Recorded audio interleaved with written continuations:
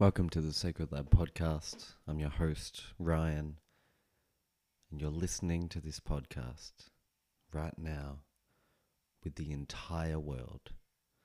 Everyone is currently tuned in to the greatest show on the planet. You're welcome. I'm conducting this podcast around central themes, which a lot of people do, but then a lot of people don't. You've kind of just got your very broad, diverse, I'm going to interview anybody who's slightly popular kind of podcasts. And then you've got people that are much more specific and they're only interviewing one sort of industry or what have you. I'm going to kind of be somewhere in the middle. I would like this podcast to focus on something that I'm calling keystone actions. At least for the first few episodes, I'll be talking to people who are involved in the hands-on physical sorts of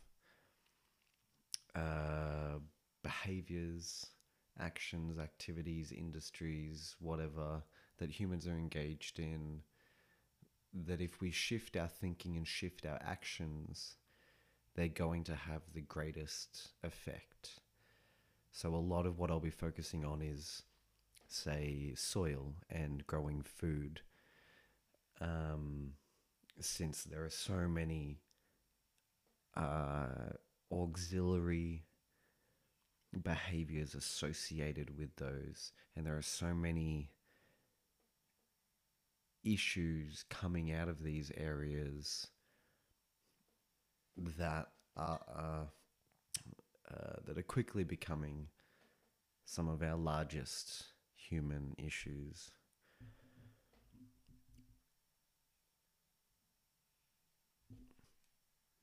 So we'll see how we go. Today's episode is with Jerry Gillespie, the author of The Waste Between Our Ears.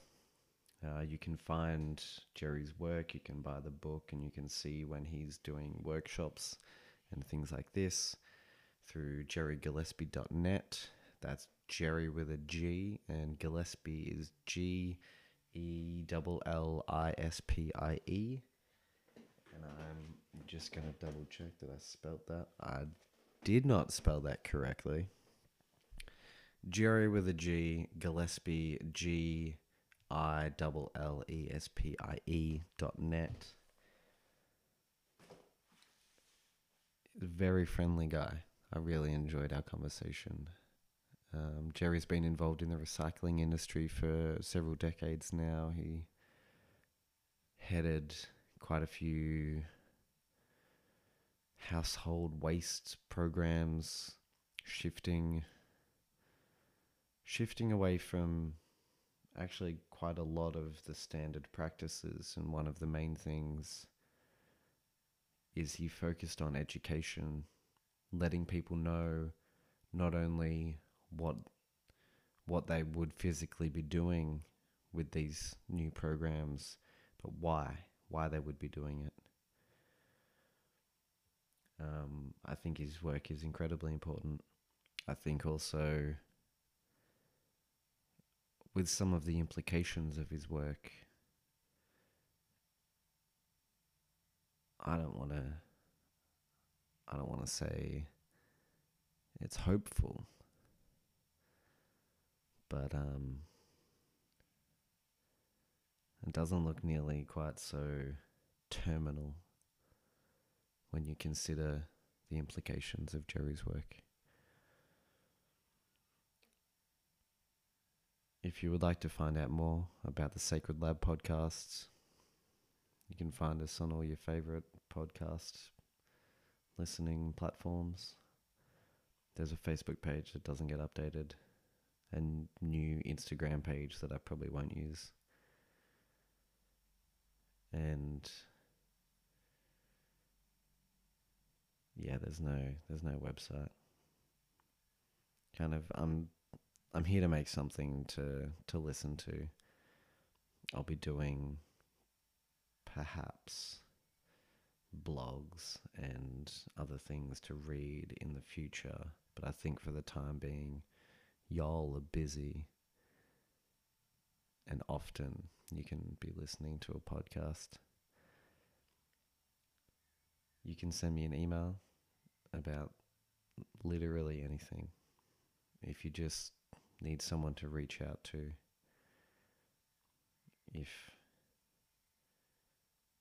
if you've got some cats you want to talk about, if you've got nudes, kind of anything, really, I'm up for it. You can reach me at ryan@sacredlab.com. And here's my interview with Jerry Gillespie. All right, perfect. Thanks for joining me, Jerry. I really appreciate it. Pleasure, Ryan. So I haven't quite finished The Waste Between Our Ears yet, which is your book. I believe it came out in 2019. Yes. Yeah. And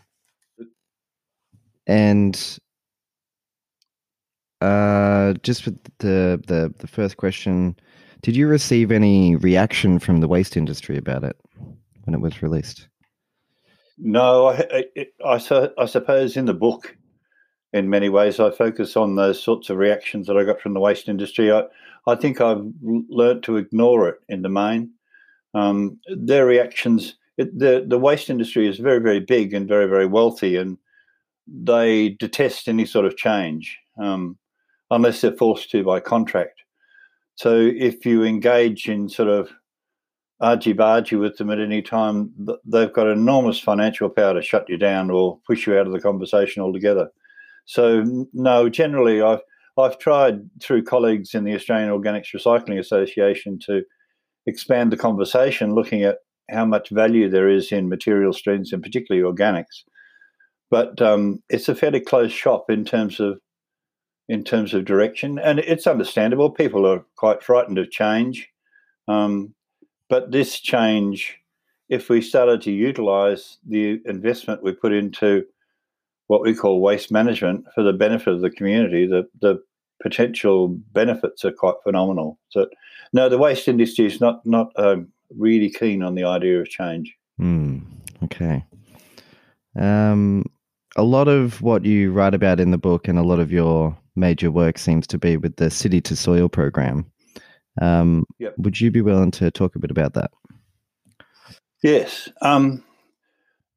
Originally, so I've been working now on organics, getting organic materials out of waste streams and back into soils in all sorts of areas, in domestic situations, community gardens, and also too at a much larger national scale in different parts of the world. But City to Soil, I've always come back to the point that the reason why programs are either successful or not is simply because people need to be engaged and excited about what they're doing. And the mistake I thought we always made in government was we just gave people a bin and a piece of paper and left it at that. We didn't. That's not what I call engagement. Engagement, where you're trying to deal with something that's really fundamental to people in terms of living in a house. You have to have some sort of removal process or a disposal process that takes material away, simply because of the way of our society is set up. So my focus has always been on how do you engage people so that they start to get really excited about it. So that the idea with City to Soil was, if you give people the right tools, the right motivation, and the right information, they will generally do what you want them to do if you make it really clear what the benefits are to them. But we found in the first City to Soil trial that we conducted here in Queanbeyan way back in 2003, we were only at that stage taking green waste, but we used the simple message to say to people, we need this stuff really clean because it's going into the soil to grow food for your children. And people get that. It's a very, very simple message. They understand particularly the issues of contamination in food supplies, and they're getting their heads around now how dangerous agriculture is with the chemistry that it uses all the time. So that simple message we found to be very, very effective. And the effectiveness in any recycling program is always measured by what level of contamination you have in the bins when you collect them. And the contamination is measured by how much glass or plastic or just all aluminium, all that sort of stuff that you end up in your bin that you didn't want. That contamination level in the first City to Soil trial was less than 0.5%. That has been achieved in some areas, but very, very few. We went on with the same message in a much bigger City to Soil program that involved 4 council areas, and our contamination level there was around about 0.2 of 1%. So the message is important, but the excitement is even more important. I was involved with the Australian Capital Territory government in Canberra in 1992 in developing an education program around the rollout of recycling bins. We had to evaluate we had $1.4, I think, million at the time, which was a huge amount of money for a trial. And we had to evaluate all different size bins, separating different materials, keeping glass separate, mixing it in with everything else, using bags or using crates. And during the whole of that process, the focus that I had was saying to people, look, this is really unique. You're actually doing this for the rest of the country. If we can actually sort this thing out, it will eventually go out to the whole of Australia, which it did. That's what people have now as the yellow-lidded wheel bin. Essentially, all the base research for that was done in Canberra. And it was very successful, principally in a suburb of Canberra called Kaleen, because we used exactly the same principle that I used later on in City to Soil, which was engaging the people, saying how unique they were in doing what they were doing, how exciting it was to have them involved. This was evidenced once by, I think once we got about 8 months into the program, we sent around a survey to people. Now, this is way before, this is 1992, so it's way before people had the ability to do SurveyMonkey and things like that on the internet. So we were relying on a paper system, and we got a 55% response, which is absolutely phenomenal for a paper system. So we knew from that point that people were really engaged. So education is the important thing. And the thing about City to Soil is because it involves food, and now it's come to involve the regenerative agriculture movement in a bigger way as well. Collecting organics from Australian material streams is probably one of the most exciting things we could do for the future of agriculture, because we've managed to demonstrate in the City to Soil process that we've now got a composting process that's far more effective than a standard aerobic process. And we're also now turning food waste and things like dead feral animals and roadkill into foliar fertiliser. So all of those new directions add more excitement. But going back to City to Soil, the whole principle around that was to keep people engaged just purely through the excitement of being involved in something that was a really substantial change for both them and their children, and indeed their grandchildren. Yeah, so it's interesting. I did my PDC last year, my permaculture design course, and kind of one of the things that they emphasize is that there is no waste. Everything that's on your property, everything that you're bringing in can be reused, particularly organics and things like that.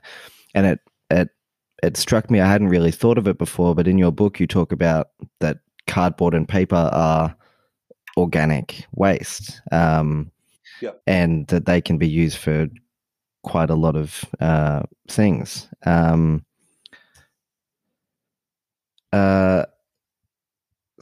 So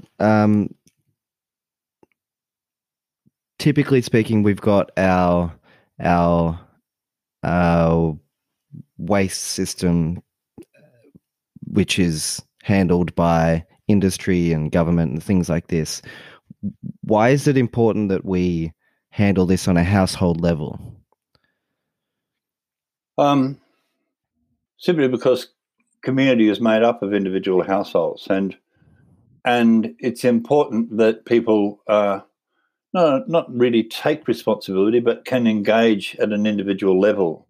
I mean, we all dispose of things on a day-to-day basis, and we're simply changing a really small element of that design of how you dispose of things. But in terms of the overall picture for organic material, the householder is the most important unit in that, because the householder also, in most instances, although COVID's changed quite a bit of that, in most instances, those people are also going into offices. The important thing for me has always been to have the same system operating in households that you have operating in offices, and this is never, ever really the case. There's always differences in those systems.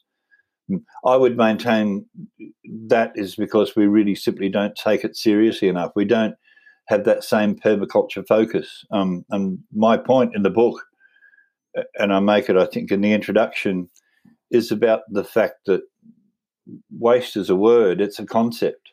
The only place that waste really exists is between our ears, because that a Coca-Cola bottle might be, whether it's full or empty, the actual Coca-Cola bottle itself is not degraded in any way, yet it's gone from this being this beautiful, worthwhile thing because it's got this brown, silky material in it, and then as soon as you drain it, it somehow magically becomes waste. That's nonsense. Polyethylene terephthalate that they're made from is the same sort of thing you make bicycle helmets from. So it's incredibly tough, strong plastic material that should be used forever and ever, not used in a flippant one-off attempt at containing a bottle of soft drink. I'm probably wandered off your original point. No. Yeah, no, that's... It's conceptually, it's very, very important that, and whilst as I said, the waste industry is always reluctant to change. The thing that will change a waste industry ultimately is providing good research which indicates that other alternatives are viable, which I would argue permaculture has done for many, many years, as has biodynamic agriculture, as has organic agriculture for that matter. But getting the community to actually, or getting the waste industry to believe that this change is necessary for them comes in the contract. So if you write a contract that says every bit of organic material in Australia needs to go into this system and needs to be taken to this place and it needs to be processed in this way, that's exactly what they'll do, because they'll get paid literally billions of dollars for doing that.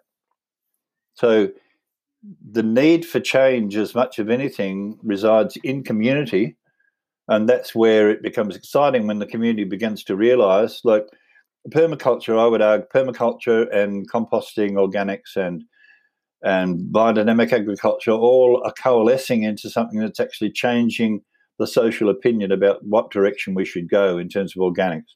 Because clearly, if you look at the chemical agricultural model we're using at the moment, there was some research that I cited some years ago, and I'm not precisely where it came from, but it indicated that in the Wimmera area in Victoria, there was a 70% increase in the instance of non-Hodgkin's lymphoma among farmers, 70% higher than it was in the local urban community. And that's among farmers who are using things like glyphosate. Right.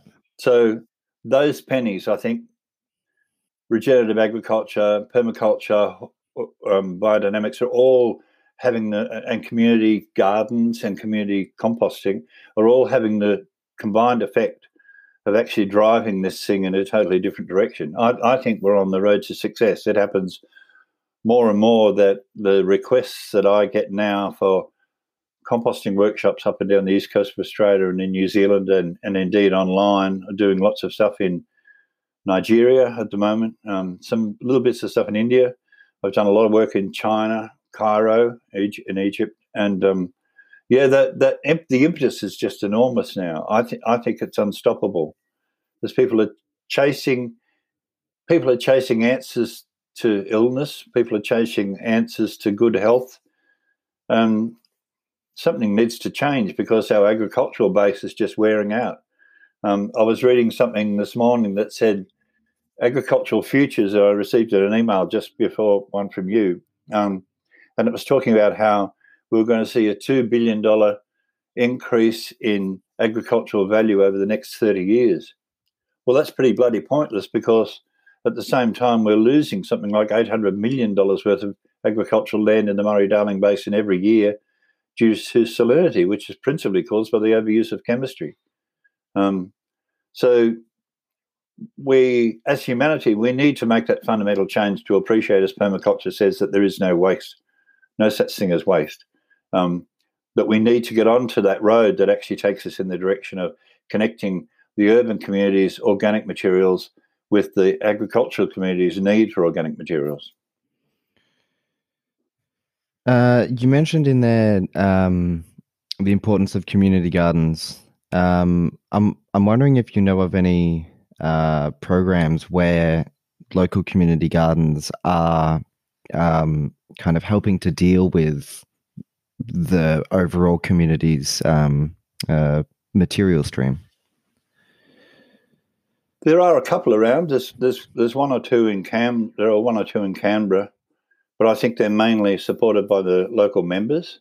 There's a couple of good ones that operate in Melbourne. I think most community gardens offer members the ability to actually bring in their organic materials, but there's no mass collection. And in fact, a lot of permaculture people or organics people generally would be against what I'm talking about, because they see it as being, you're just doing this sort of mass collection as you're doing a mass collection of every other thing. But the focus is entirely different.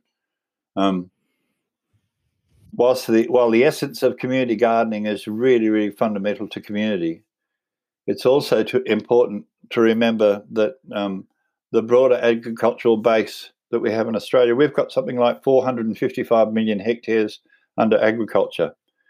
And according to the New South Wales Department of Primary Industry, 70% of that land is, on average, 70% of that land has got less than 1% organic material. Organic material is the thing that actually allows you to infiltrate water into soils. It allows you better cropping systems. It allows you better microbial activity. But our farming arm at the same time is using things like glyphosate, which are as a biocide. I mean, it doesn't do... You might think that you're only killing off the nasty plants that are near the surface that you want to get rid of, but you're actually killing off half of the microbial interactions below the ground. Fungi are very, very close to plants in their makeup, and actually allowing those things to be exposed to things like glyphosate is just insanity, because the next thing you're trying to do after your glyphosate kills off all the other crops and you get that off your farm, then the next thing you got to do is apply fertilizer and seed to grow your next crop, but you've killed off the very thing that delivers the fertilizer to the plant, which is the microbial activity. So there's a sort of fundamental need for change in that area. But I think, going back to what you said, the community garden aspect actually gives people the inkling and the indication that that's the direction we need to go in. And as I said, there are some phenomenal changes happening in broader agriculture. There was a lovely story on Landline last Sunday that was talking about wheat farmers in northwestern New South Wales, I think. A big property, so 10,000 hectare property, but biodynamic. That to me is very, very exciting. And it's really strange to me when you look at that from a biodynamic perspective, that they're actually doing that as a monoculture as well, which, as far as I can see, it was a monoculture, which is unusual. I think it's unusual anyway. I tend to use multiple cropping systems if I was at that scale, So you got one farmer that I deal with in Minton in Saskatchewan. He's got 10,000 hectares under agriculture, and he grows about 5 different types of grain together. So he doesn't. The different plant types support each other, so he doesn't have to use fertilizer. He's got all that microbial activity happening in his soils, which is generated principally by compost. And then when he harvests, instead of using a product like glyphosate as a desiccant to kill off your crop so that you've got a dry crop to collect, he actually uses maybe 4 or 5 grains together, harvests it all at once, and then puts it through a very expensive seed mill, seed sorter. So instead of investing in hundreds of thousands or millions of dollars in poisons and a backward system, he's invested a few $1 million in a seed sort operation, which not only gives him a much better price, he's got higher nutrient density and all the potential in all the grains that he's taken off. He has no poisons in his system. He can sell organically, so he fits into a niche market as well. So from his perspective, it's a win-win-win.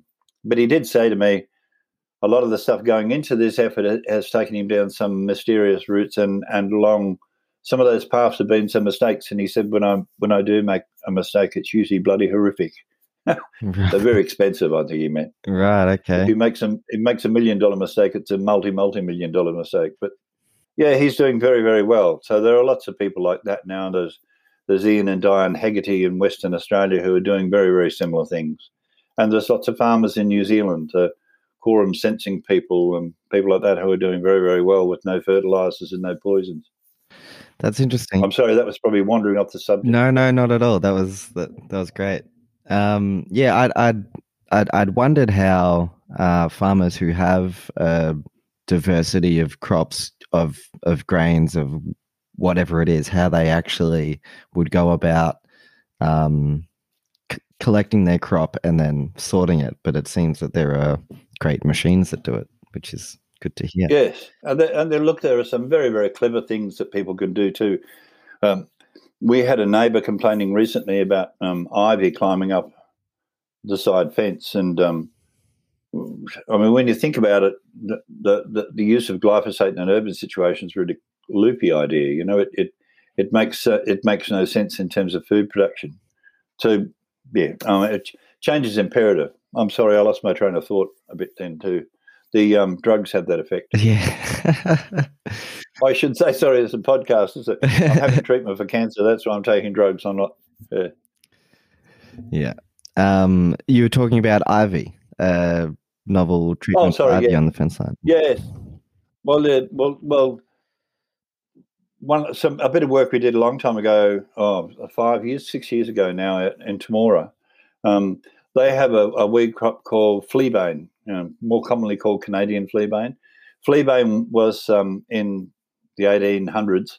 People would cut fleabane because it has a fairly noxious odour and use it to pack their sleeping materials, so their mattresses and their pillows, because as the name indicates, it keeps fleas away. Right. But fleabane is a crop that comes after a fairly heavy wet season. So if you've got really good rains, it takes advantage of it and comes up and particularly in really poor soils. And as I said earlier, Australia's got a myriad poor soils, so we're really well endowed with poor soils. So out around Temora, this stuff there is like concrete. You know, it's absolutely shit. It's really hard. Anyway, fleabane will take advantage of that, and in a really good season for fleabane, you'll end up with plants that are no more than about 2 centimetres apart. But what that'll do if you're trying to run sheep in a paddock like that is it's at exactly the right height to get into sheep's eyes as they bend down to feed and that sort of thing. So it causes a lot of sheep blindness. It also, because the plants are so close together, it will cause a lot of mismothering. So lambs get lost and die of starvation because they can't find their mother.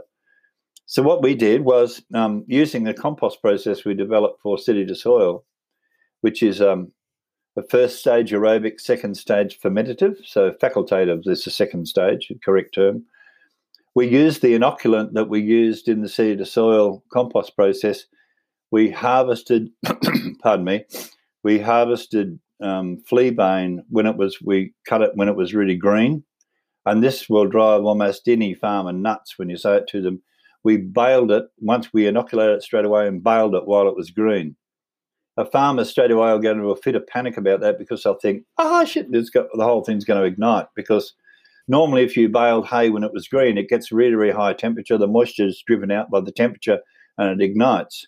But once you put this fleabane into a round bale under really extreme pressure, you end up in a situation where its moisture level is very, very high. So it cannot ignite no matter what temperature it gets to. There's too much water for it. It's too wet to burn. And so what we effectively did was take a weed in a circumstance where it was causing a hell of a lot of cost for the farmer, turn it into a really valuable product, a compost on their own land, which is probably, because of the quality of the compost, would be worth at least $100 a tonne. But most importantly of all, it gives the farmer their paddock back. It gives the farmer an opportunity to go back to tours and start with a composting process or the ability to rejuvenate that soil, hopefully using something that's biologically active rather than more chemistry. But yeah, you've got all those commercial advantages. So if you look at the disadvantage of weeds, it's a cost situation. Whereas if you look at a combination of composting and use even in some circumstances, if that material was cut green enough and it was the right sort of plant, it might even be suitable as a fodder, so as a feed to animals. It's interesting that the frustration for me with weeds, when I first came down to live in this area in 1975, the first job I had was driving a tractor around in circles cutting thistles. Scotch thistles at that time in this local area were very, very close. But typically, Scotch thistle's got to have a protein level well above 20%, 24%, 26%. It's not what you're chasing all the time in agriculture is protein. That's what you're chasing your tail for, to try to produce more protein from your land in a very broad sense. But so weeds like Scotch thistle might have 26% protein, but the bloody grass you're feeding your stock has only got 11%. Well, have a think about it. What if you turned that product into something your cattle would eat? I mean, I can remember years ago reading an article about a farmer who was actually teaching his cattle how to eat thistles. They have to get down to the bottom of the plant and wrap their tongue around it and pull it out of the ground so they can attack it from sort of upside down. But I mean, the plant itself is nutritionally much, much better than most of the other things we're trying to ram down the throat of the animals anyway. But weeds, and I always get the pronunciation incorrect, Henri Pfeiffer, who was a student of Rudolf Steiner's, used to say, weeds are trying to tell you something about your soil. Permaculture uses that, as does biodynamics. If you've got a lot of yellow plants, you've probably got a calcium magnesium imbalance in your soil. So you need to look at what the soil is actually trying to say to you. I mean, there are implications about that whole conversation about if plants are actually producing things of different color and different heights that have different different nutrient bases, then what is it they're trying to tell you? I mean, is the soil trying to get back to a point where it has a nutrient balance that it's trying to achieve on all occasions, which then leads you down the magic path of people like William Albrecht, and so you can go nuts reading all that stuff as well. But weeds are trying to tell us really simple things. We just need to take our minds back to something really simple to look at what they're doing to understand what we need to do. Yeah. I was wondering about weeds, because in the collection of green waste and then composting of it, was there an issue with that compost kind of just being a good fertilized base for the weeds to grow in farms and things like that? In some instances, if you don't do something about the weeds in the paddock, then it could be. But if you put weed seed through any composting process, that Canadian fleabane trial we did, we had zero viable seed production at the end of it. So 100% seed kill. And also too, when you're thinking about weeds, half the trick with weeds is cutting them at the right time as well. So cutting them just before they go to seed. And look, there's just so many different techniques that people use that are clever in regard to weeds. To take the sort of simple solution of using a poison is, I think, a bit loopy when you've got so many viable alternatives. Yeah, that's interesting. So is it in the composting process? Is it the heating of it that's killing off the seeds? Is this? It is mainly the heating, but the interesting, if you don't mind, I'll just talk about the composting process we designed for seed to soil, which is not different, not in so much as what you would have learned in permaculture or biodynamics.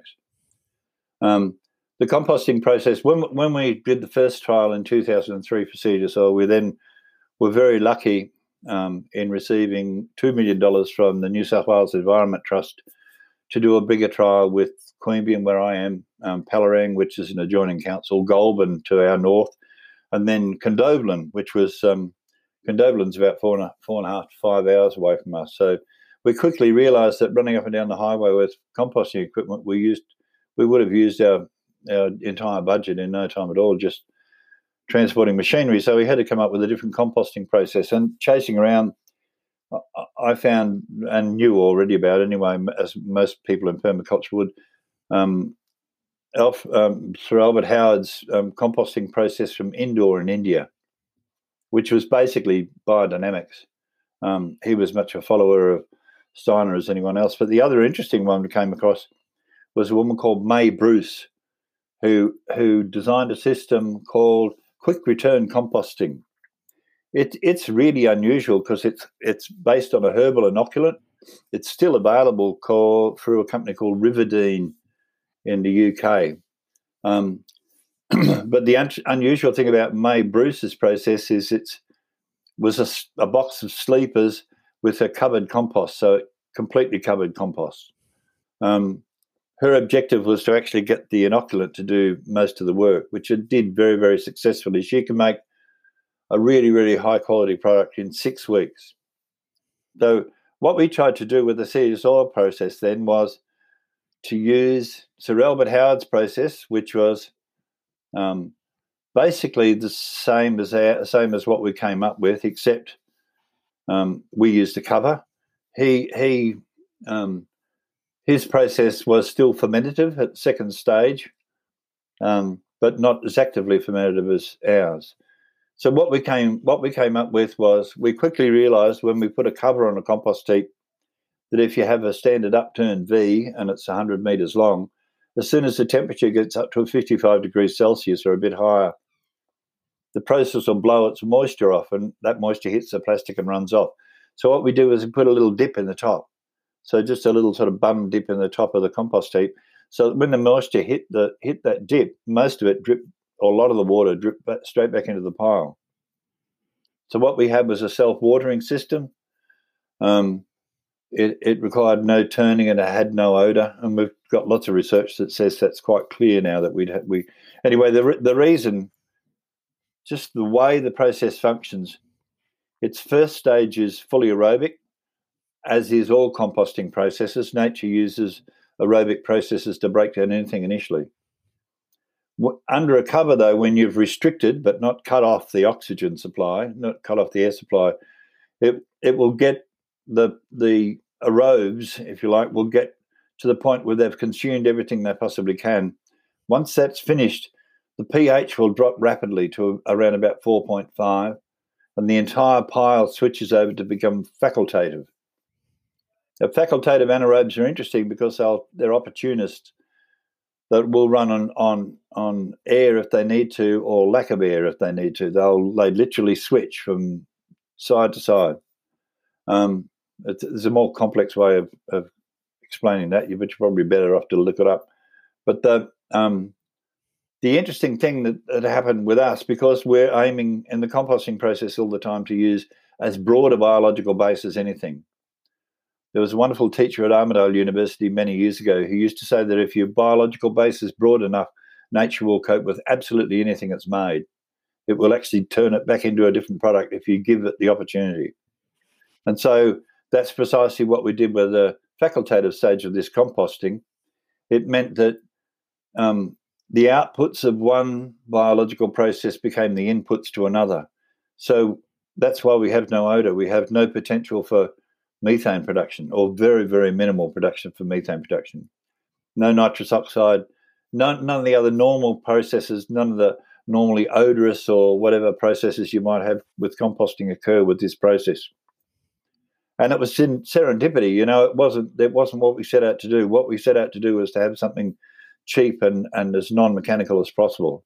But there are lots of people around the world using that process now, simply because it's, in our situation, collecting organic material from domestic premises. Most of the stuff that goes into a 240-litre wheel bin is no longer than your arm and no thicker than your thumb. So most of it doesn't really require shredding. Most of it's leaves and grass and stuff.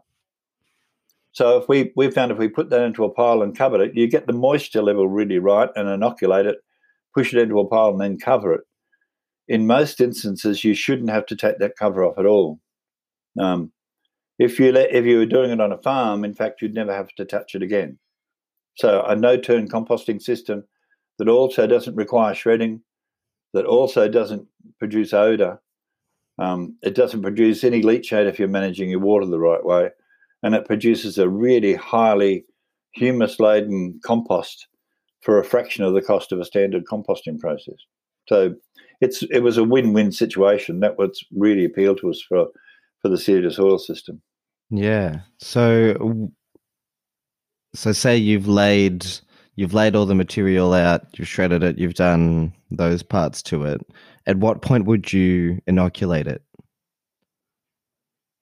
What we'd normally do is we'd get the stuff out of the bins at, say, Armidale Council, which was one of the largest one we had.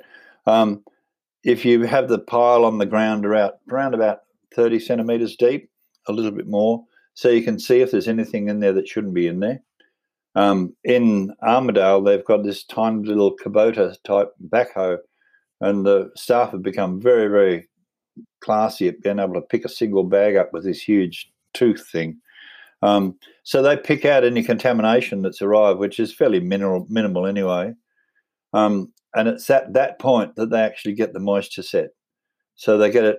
You need about 40% moisture, which 40% moisture is when you can pick up a handful of something and squeeze it, and a few drops of water will come out. So once they get to 40% moisture, they're using water that's not from a town water supply. So you don't want chlorine in there because it kills off biology. So it can be water from a dam or a creek or a rainwater tank. And then you inoculate that pile while you've got it really wet like that, and then you push it into the shape you want it, and then put the cover on. And so what they were doing in Armidale is they'd allow that first process to go on for 6 weeks, and when that had reduced, remember that first stage is a lot of it's aerobic, so that reduces the bulk fairly substantially. They'd take that lot and put it with some of their other stuff had gone through that first phase as well. And so it's space saving as well from their perspective. They had a point where they did the first 6 weeks processing and another big area of land where they did the remaining processing. They'd actually move it over there, then start a new pile where they had the previous lot of 6 week first up. And as they moved it, they'd pick out any material that was contaminated anyway, again, that they'd missed in the first phase. But then they'd let that run to the end of the 6 weeks, and then they put it through a trommel and take out any material, usually about sort of 30 to 40% of material that was the right size and the right level of humus, etc. And then when that stuff came out the end of the other trommel, that's when they'd shred, because it was soft, it was already partially broken down, and then they'd mix that lot back in with what they were doing with the first stage, which meant that they were re-inoculating with the compost process itself. So it sounds complicated, but once you get into a routine, we found 2 staff there could handle that whole process on a continuing basis, so it's not that difficult. Right. And what volume of material would those 2 people be dealing with? Armidale, when it first started, Armidale had a 5,000 tonne a year licence, and then they expanded the licence to 50,000 tonne a year. I would think probably, they'd be taking in, it's a population when the university's in full flight, it's a population I think of around 30,000. I wouldn't be sure on that, but it's about 3,000 people at the uni, I think. But they'd be getting a couple of tonne a day, so probably 6 to 8 tonne a week. But one clever thing they did too was they said to the public from the outset that they weren't using it for the purposes of profit, and then they didn't want to get into an argument about selling the stuff in commercially competitive circumstances. So they actually worked out how much it cost them to produce the product, and they sold it for cost recovery. And that was part of the agreement with the community was, if you give us this stuff clean and you do it regularly, we'll make it available for you to use in your gardens. I think they were selling it at first grade quality product now is about $45 or $50 a cubic metre. And the second grade product, which is the one they make after shredding, is about $35 a cubic metre. So people get very, very good compost, hardly any expense at all, in fairly large quantities. It's interesting that in the organics area, organic farming area and permaculture around the world generally, is that a woman, a very good friend by the name of Christine Jones, and she actually lives in Armidale. And one of the things that really sort of fired everybody up about the process is she wrote to me once and told me she thought it was the best compost she'd ever seen. So that's a pretty good recommendation from a soil scientist who really knows their stuff. Yeah, absolutely. Actually, it was through watching a bunch of Christine Jones lectures online that I found out about you and your work. All right. So just back to, you mentioned a few names, but you mentioned Mae Bruce and her fast processing method. Quick return. Yeah, quick return. Can you just tell us a bit about Mae Bruce and kind of when she was around? First of all, so she was around. She got into a bun fight with Steiner's followers. And I think that occurred somewhere in the late 1920s. I've been to the Gothianaeum in Dornach in Switzerland, which is where Steiner's knowledge base, I suppose, is held. And it is really funny to watch how people almost turn something that's, well, and I think in some ways the same thing happens to permaculture, except Holgram sort of keeps it a lot more grounded. But people can turn something into a religion, and as soon as it gets to that sort of religious phase, they all start fighting each other to take control of it. Anyway, Steiner gave them the basis, I believe, of this composting process, and as I said, Sir Albert Howard was using that basic biodynamic composting process. By the way, there's a copy of a book by Sir Albert Howard. There's a book called An Agricultural Testament, and the composting process that I use, design, style, whatever, that basically is on pages 48 and 49 of Sir Albert Howard's stuff. The difference between that and what Mae Bruce was up to. Mae was very interested. It's interesting to note that the Steiner issues or the Steiner agricultural lectures happened at a time between the two world wars. The First World War provided opportunity to make, of course, lots and lots of explosives, and then when the war stopped, all these people who were making explosives suddenly found they didn't have much market for their stuff. And then fertilizer suddenly came up because of the work a long time ago of Justus von Liebig in regard to nitrogen, nitrogen, phosphorus, and potassium, NPK. And so people started following that religiously. But Steiner, in some ways, was a bit of his processes were a bit of a rejection of that and trying to get people to do things on a far more organic base. Mae Bruce was a follower of his originally, and she got into a bit of a bun fight with people because she argued, as would a lot of people in biodynamics. Steiner didn't say this is the end of it. Steiner said this is the beginning, and what we need you to do is to stand on each other's shoulders to see what actually you can learn and see what else, other processes you can develop. What he was talking about was some very, very basic principles that people could follow.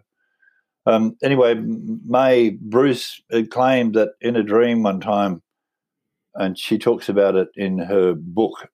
Actually, I should give you the details of that. She's got a little book called about the quick return compost method, and it's on a website called Journey to Forever.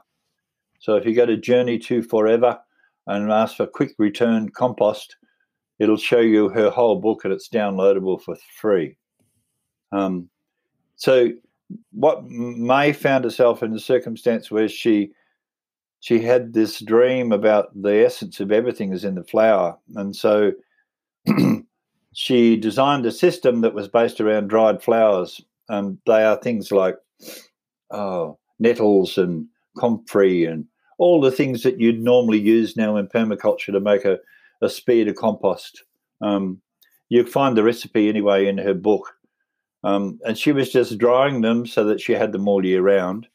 You can use them fresh. I've known of a very large-scale American composter who uses them as fresh products because they can get them at the right time, I think. But May's idea was to actually use them as a dry product. During the Second World War, she was showing people right throughout the UK how to make this compost, a high quality compost, so they could grow vegetables when they were under siege from the Germans. And she was very, very successful in that. But it's basically, her process is you make a compost heap in exactly the same way as you would with permaculture or biodynamics. You compact it down a little bit, and then you drill a series of about 5 holes in different parts of the compost pile. Then the previous night you would have taken about a half a teaspoon or a teaspoon of the dried powder material, put it into a Coca-Cola bottle and with clean water, and give it a shake and let it stand overnight. And then in the morning, in these 5 holes you've created, you just pour it into those 5 holes, then put your cover on, which restricts the air. And I guarantee you, in 6 weeks, without turning, without putting any more additional effort in, you'll have the most beautiful, beautiful humus-laden compost. The only thing that's stymied us a bit with that process on a broader scale is that it requires a very enclosed system, and it's difficult to scale up. Although there was another book produced some years later by this American composter I mentioned before, they were actually doing it to scale and getting quite good results. But I've not noted, I'm just in trials here at home, trying to do it with a fully enclosed system or open 1 cubic meter piles. You don't get as good a result as you do with a small closed system. And that brings up also to the subject about how much compost we should be using. If you look at the Australian Organics Recycling Association, most of its members produce thousands of tons of compost, so they've got to find a market for thousands of tons of product. And they usually sell the product at fairly competitive prices. Whereas if this humus product, I think for the results that you get, you could probably sell it easily. In fact, there was one company here at Bungendore called, forgotten. What was their name? Anyway, they were actually producing a product that was selling for $140 a cubic metre. The general compost they produce by Aora members is about $50 a cubic metre, but their issues are entirely different. If you're living in Melbourne or you're living in Sydney or any larger metropolitan area and you're making compost in that area, your land is very, very valuable. And so you've got a cost per square metre just to have the land sitting there. Right. And so their whole objective is to actually get it on, get it off as quickly as possible. So they truly look at organic material as a waste product that needs reduction. The whole waste management theory is in direct opposition to what I'm talking about. We're trying to, through permaculture or biodynamics or whatever, what we're doing with Cedars, we're trying to use the product and produce the best possible results we can get, and we need as much product as we possibly can. Interestingly, when I did an evaluation of how much product our process produces in a comparison with a purely anaerobic phase just on the local showground down here in Queanbeyan, we found at the end of the process we had 20 to 25% more product from my process than you have from a standard aerobic process. And that to me is the whole objective. It's about more, and it's not about less. This is not a waste management technique. This is about taking a product and trying to realise its true potential in soil, which means that when you apply it to soil, you do what a biodynamic farmer or a permaculture person would do. You only need a handful of it per square metre because you're talking about biological activity. You're not talking about bulk. You're not talking. If you want to retain your moisture, then use a mulch or something on top of it, or use a straw on top of it. But the objective is not just purely moisture retention. The objective in this is lifting the microbial activity in the soil. That's great. That's very interesting. I think with Ian and Diane Haggerty, they've kind of got like a twofold system. They're washing their seeds before they sow them in worm tea, and then they're spraying compost throughout the field kind of after that. Yes, they actually use a combination of their own compost extract, which you can make Christine Jones and I, in a tour in America in 2019, was trying to show people how to make it in bulk, so you can make a fairly bulk product. So yes, you do the seed inoculating, and then you use it as a liquid in the furrow, and then use it as a foliar after tillering, after you've got to the fall leaf stage in the plants. And they've been very, very successful. There are lots of variations on that too. Like, they were originally using all Nutrisoil, which unfortunately for them was on the other side of the country to where it's made in Victoria. Yeah. And so huge transport costs involved. So they've been moving around in that, but I mean, good luck to them. Nutrisoil do some wonderful things in the community in terms of informing people of what's happening and doing what you're doing, podcasts, just trying to keep people much more informed about what's happening in different areas. But yeah, what the Haggertys are up to is a wonderful, brilliant, shining light in front of what all the stuff that other people are up to at the moment. But yeah, good luck to them. They're doing very, very well. Mm-hmm. Absolutely. So we're kind of quickly running out of time here, so I'll just ask a couple more questions.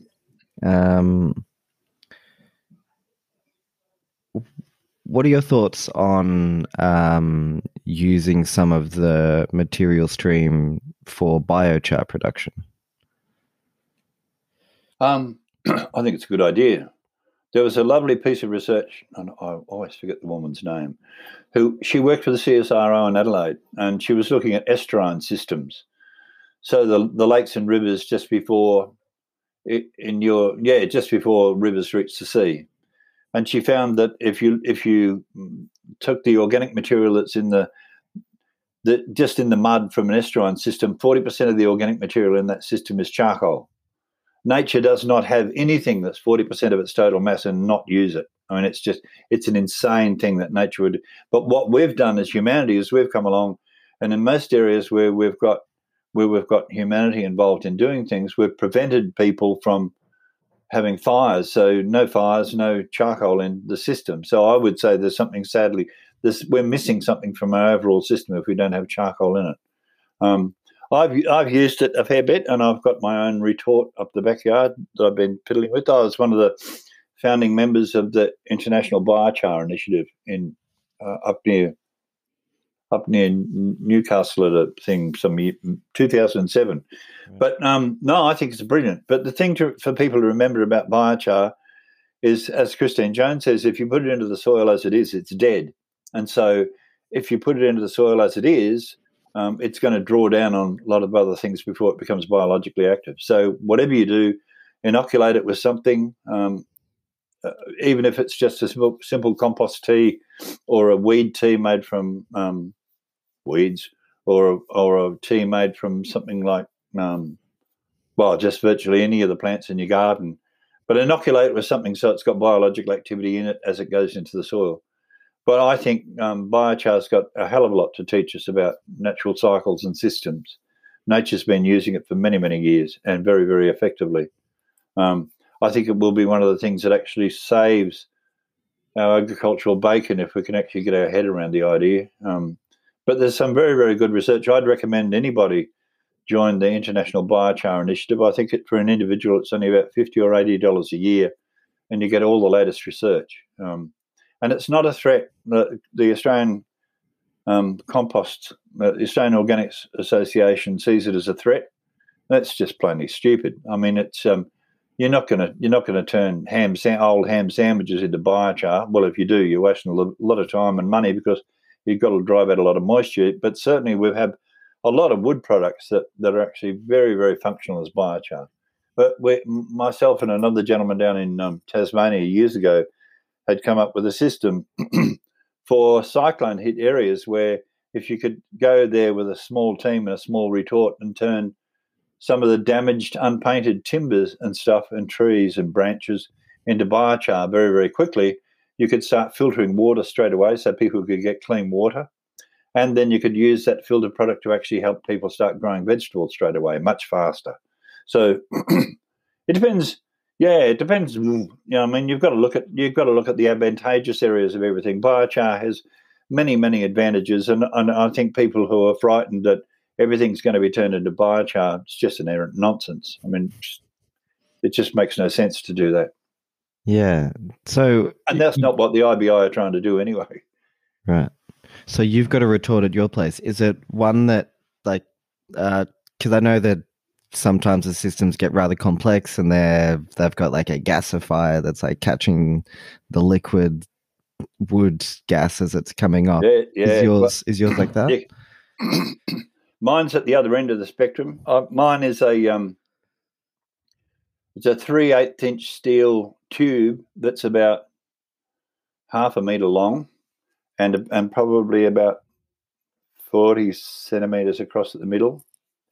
And I use it on years ago, there was a very popular thing where people would take a harrow disc from a tractor.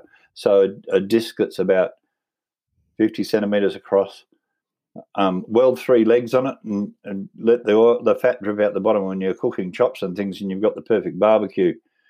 But what I do is that's the base of my retort.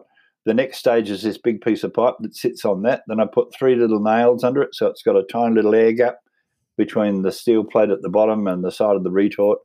And at the top, I've got a chimney that's about 1.5 meters long and a gap that fits the top of a cake tin, fits over the top of that big piece of pipe, and then it's got a little area about that high that's openly vented.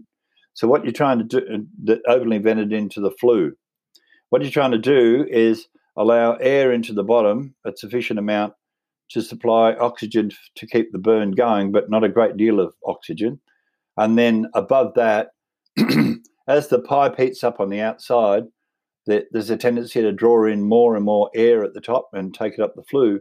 And you very quickly end up probably in as little as 15 to 20 seconds after you light it, sometimes a little bit more, you end up with a rocket.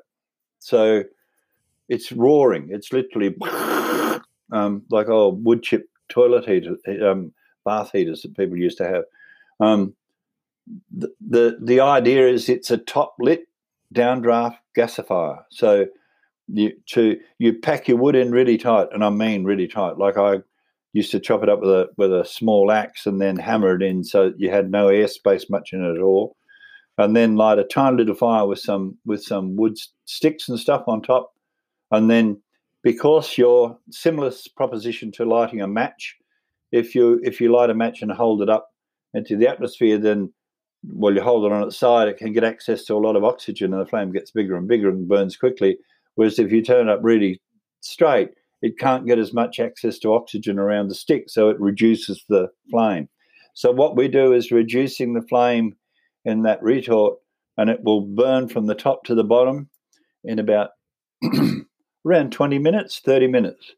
So that gives me enough charcoal. In fact, I only did it about 10 times. I've got charcoal coming out of my ears from that. And other experiments that people have done in local areas, from a lot of different products. So you don't need a lot. But that burn system is also very easy to regulate. Once you've got a heavy bit of steel and you want to see how well it's heating up, I just simply use a candle on the outside. The candle indicates that melt point. If it's got to a melt point of about 500 degrees Celsius or 400, the wax almost ignites straight away. It just melts so rapidly. And also, too, those hand temperature tester things they're using on people's foreheads in and out of airports these days, they do exactly the same thing. They're not expensive. So there are lots of criteria in terms of temperature for producing quality charcoals, but I generally just mainly use Australian native hardwood. And then I put it through, one of the things I've been using as a crusher is if it's been processed really well, I'm just mixing it down with, I just take the product and crush it down roughly if I can, and then they put it in through one of those things that people use to make ice cubes into slush for frozen drinks. Yeah. Works very well. And I'm sure an old washing machine with a hand wringer would do exactly the same thing as well. But you need it as small as you can possibly get. Need it as a really fine powder if you can. But no, I think I like biochar. I like the idea of charcoal use. It just makes sense because nature uses it commonly. Oh, that's great. Thank you so much for that description. All right. Well, we're just about out of time here. So do you have anything that you'd like to promote? Any workshops coming up? anything like that? No, I've got one here. I'd like people to buy a copy of the book. Yep. The Waste Between Our Ears. Yeah, that's available from Paper Chain bookstore, Paper Chain Books in Marnica in Canberra. That's the only place it's available in Australia, apart from myself. I'm not sure what their price is at the moment. It's probably around about $30. But you can get it from America, but the mailing costs will push the price up a bit. I'm not sure how much. By the way, Acres Magazine have got it on there. It was published by Acres Magazine. Yep. They've been wonderful. I can't say enough good things about Acres Magazine. They've been so supportive. As I said, as you said initially, the book was actually was published in 2019. And the initial launch had to be cancelled because it was found I had cancer. So I had 3 days to go before the flight to Cardiff to launch it in Wales. And then I was going on to a big biostimulants conference, turning feral pigs into fertilizer in Barcelona.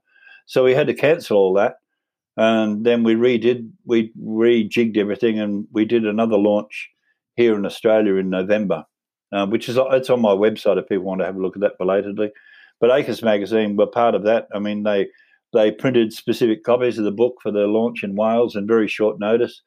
They used an Australian printer to print the book here. It was printed in Melbourne. Right. So they've been phenomenally cooperative, and they're a good organisation in any case. Awesome. Perfect. Well, yeah, I will definitely be promoting your book. In fact, actually, I forgot to read something to you. The local Mornington Peninsula Shire has changed their waste rules, and they're now going to start issuing fines if there's contaminants in the recycling. And I sent in like a letter to the editor to the Southern Peninsula News paper, and at the end of that letter there was kind of 3 things that people could do instead of just issuing fines, and one of them was they should buy your book. So good, thank you. Yeah, so I'm trying to promote it as much as possible because it's really a great read, and it's got information that would be very difficult to find anywhere else. You wouldn't even know where to begin to Google to find a lot of these things. So yeah, really good job with the book. I dig it. It's a great book. Thanks, Ryan.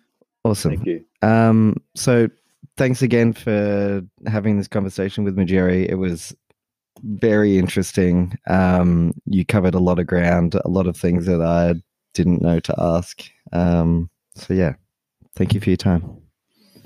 It was a pleasure. And people can also find all of that information, as you probably did too, at my website, jerrygillespie.net, which is really simple. And by all means, contact me. I'm constantly talking to people from the other side of the world.